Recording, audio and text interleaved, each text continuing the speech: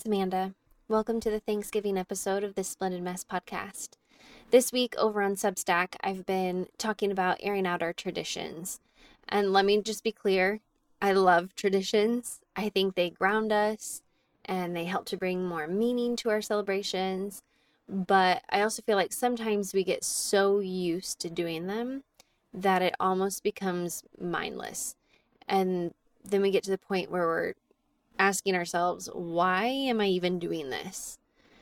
And so I think stepping back from our traditions and honestly asking ourselves that questions, why am I doing this, can be a valuable experience.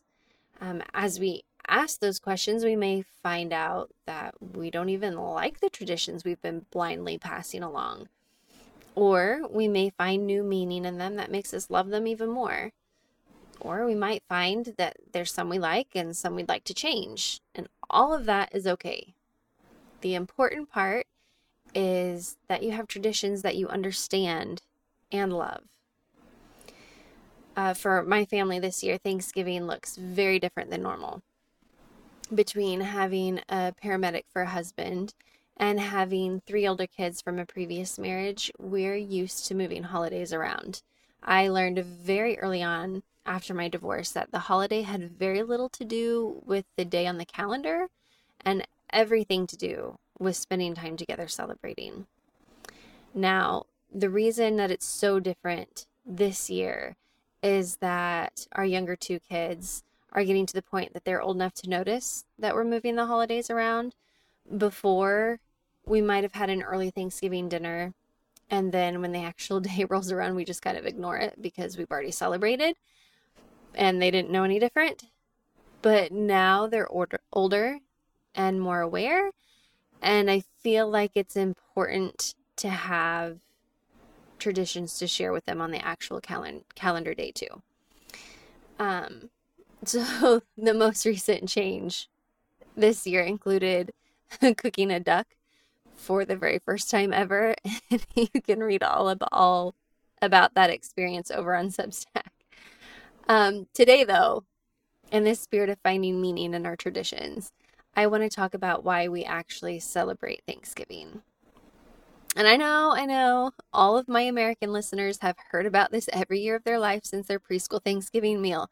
I get it. But I'd like to dive just a little deeper than the average schoolroom lesson and hopefully give you some new information that you haven't heard before.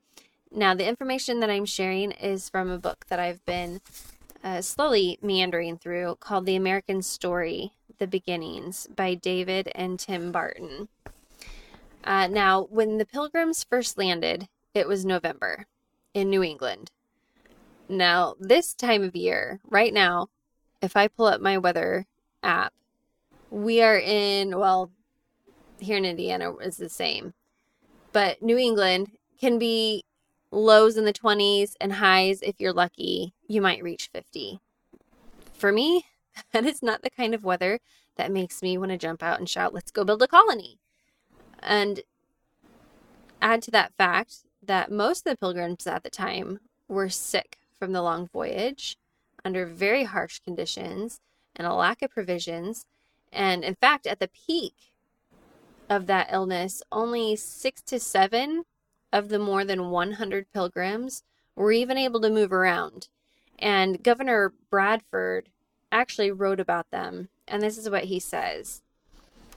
They spared no pains, night or day, but with abundance of toil and hazard of their health, fetched them wood, made them fires, dressed them meat, made their beds, washed their loathsome clothes, clothed and unclothed them, in a word, did all the homely and necessary offices for them, which dainty and queasy stomachs cannot endure to hear named.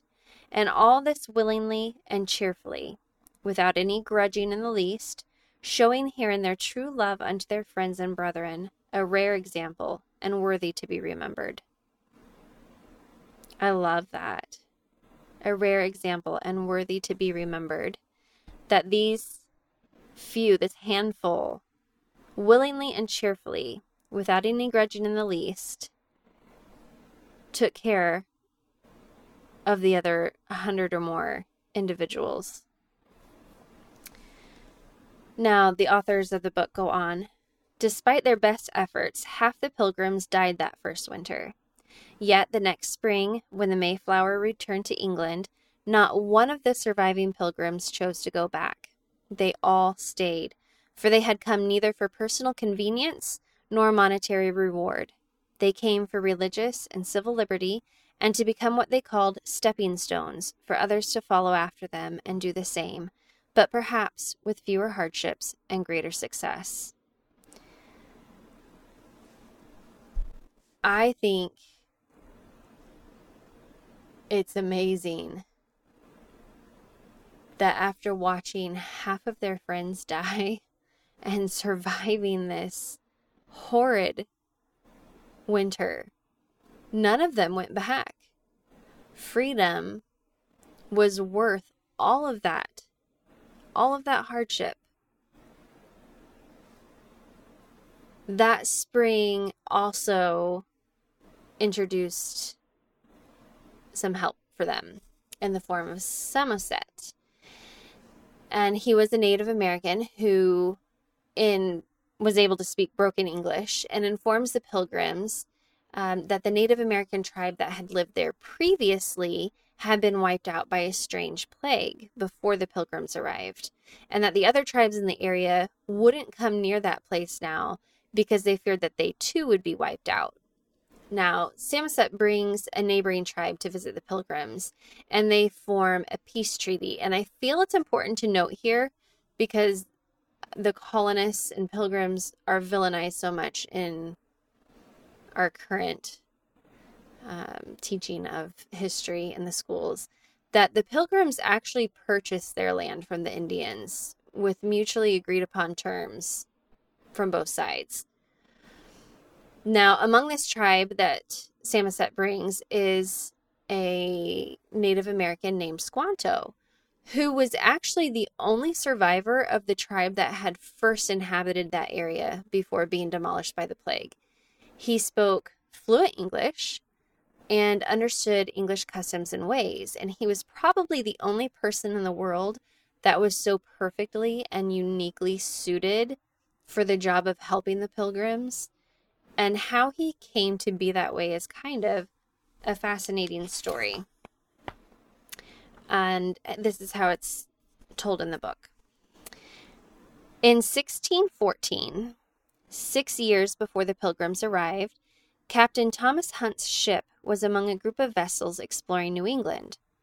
When the other ships departed, Hunt remained behind with his crew and kidnapped 27 Indians, one of whom was Squanto. He took them to Spain and began selling them as slaves. Some Catholic friars learned what was happening and intervened, purchasing Squanto and the remaining Indians. They freed these Indians and introduced them to Christianity. At that time, the Catholics had a number of societies that worked to free slaves, whether they were native or African, black or white, Christian or pagan. From Spain, Squanto worked his way to England, where he remained 5 years, thoroughly learning the English language and customs. In 1619, he returned to his home in New England with Captain Thomas Dermer. On his arrival, Squanto discovered that a plague had killed his entire tribe. He was the last member left alive. No longer having a people, Squanto joined himself to the neighboring Wampanoag. When the Pilgrims unexpectedly arrived the following year, he saw how woefully unprepared they were for the new land and knew that he could help these English newcomers. Everything he had experienced, all the tragedies that had beset him, had prepared him for that very moment. By the providence of God, Squanto now had a unique purpose for life. He would see that the Pilgrims survived at the place where his tribe had not. I feel like that so encompasses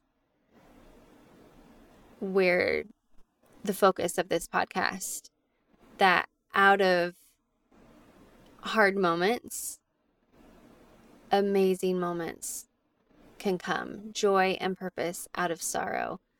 Squanto adopted the Pilgrims as his new family and lived with them while he taught them how to live with the land.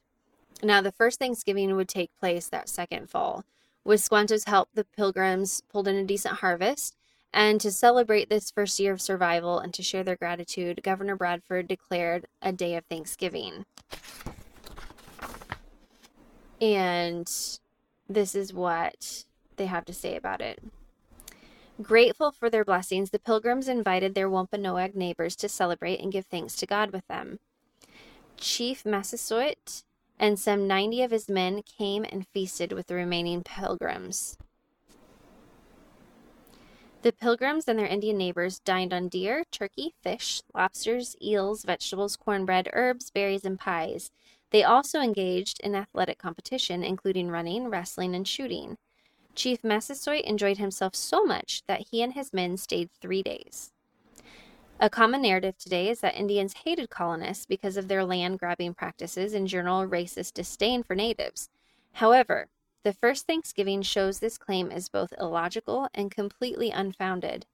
After all, the 53 remaining Pilgrims, so already pointing out that there were 90 Native Americans and only 53 Pilgrims, were comprised of 4 women, 14 young boys and girls, 13 infants and young children, and only 22 men. On the other hand, the 90 Indians were all warriors. If there had been ill will, the Indians could have eliminated the Pilgrims in a matter of minutes, but they did not. They were friends. The Pilgrim story is one of many demonstrating that modern portrayals of the early colonists are often inaccurate.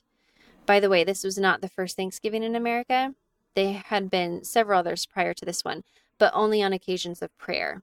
This Pilgrim event birthed the tradition of Thanksgiving as a time that included not only prayer, but also feasting and athletic events.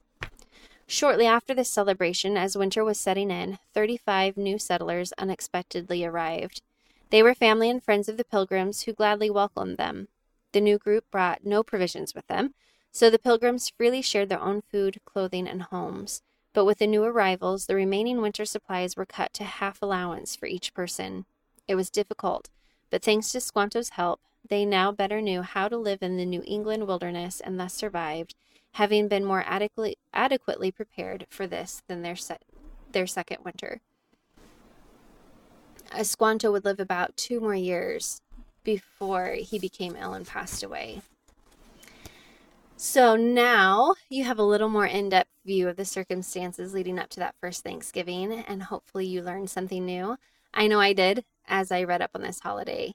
It's a wonderful testament that hard, terrible things can bring amazingly good things into our life and the lives of those we come into contact with. And you may just find yourself uniquely placed in a position to help.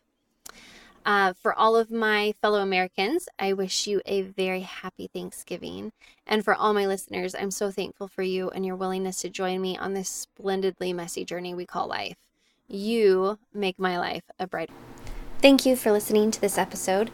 If you'd like even more content, you can find me at The Splendid Mess on Substack. I usually post something new there just about every weekday. Music for this episode is by Music Unlimited from Pixabay. Until next week, keep embracing your splendid mess.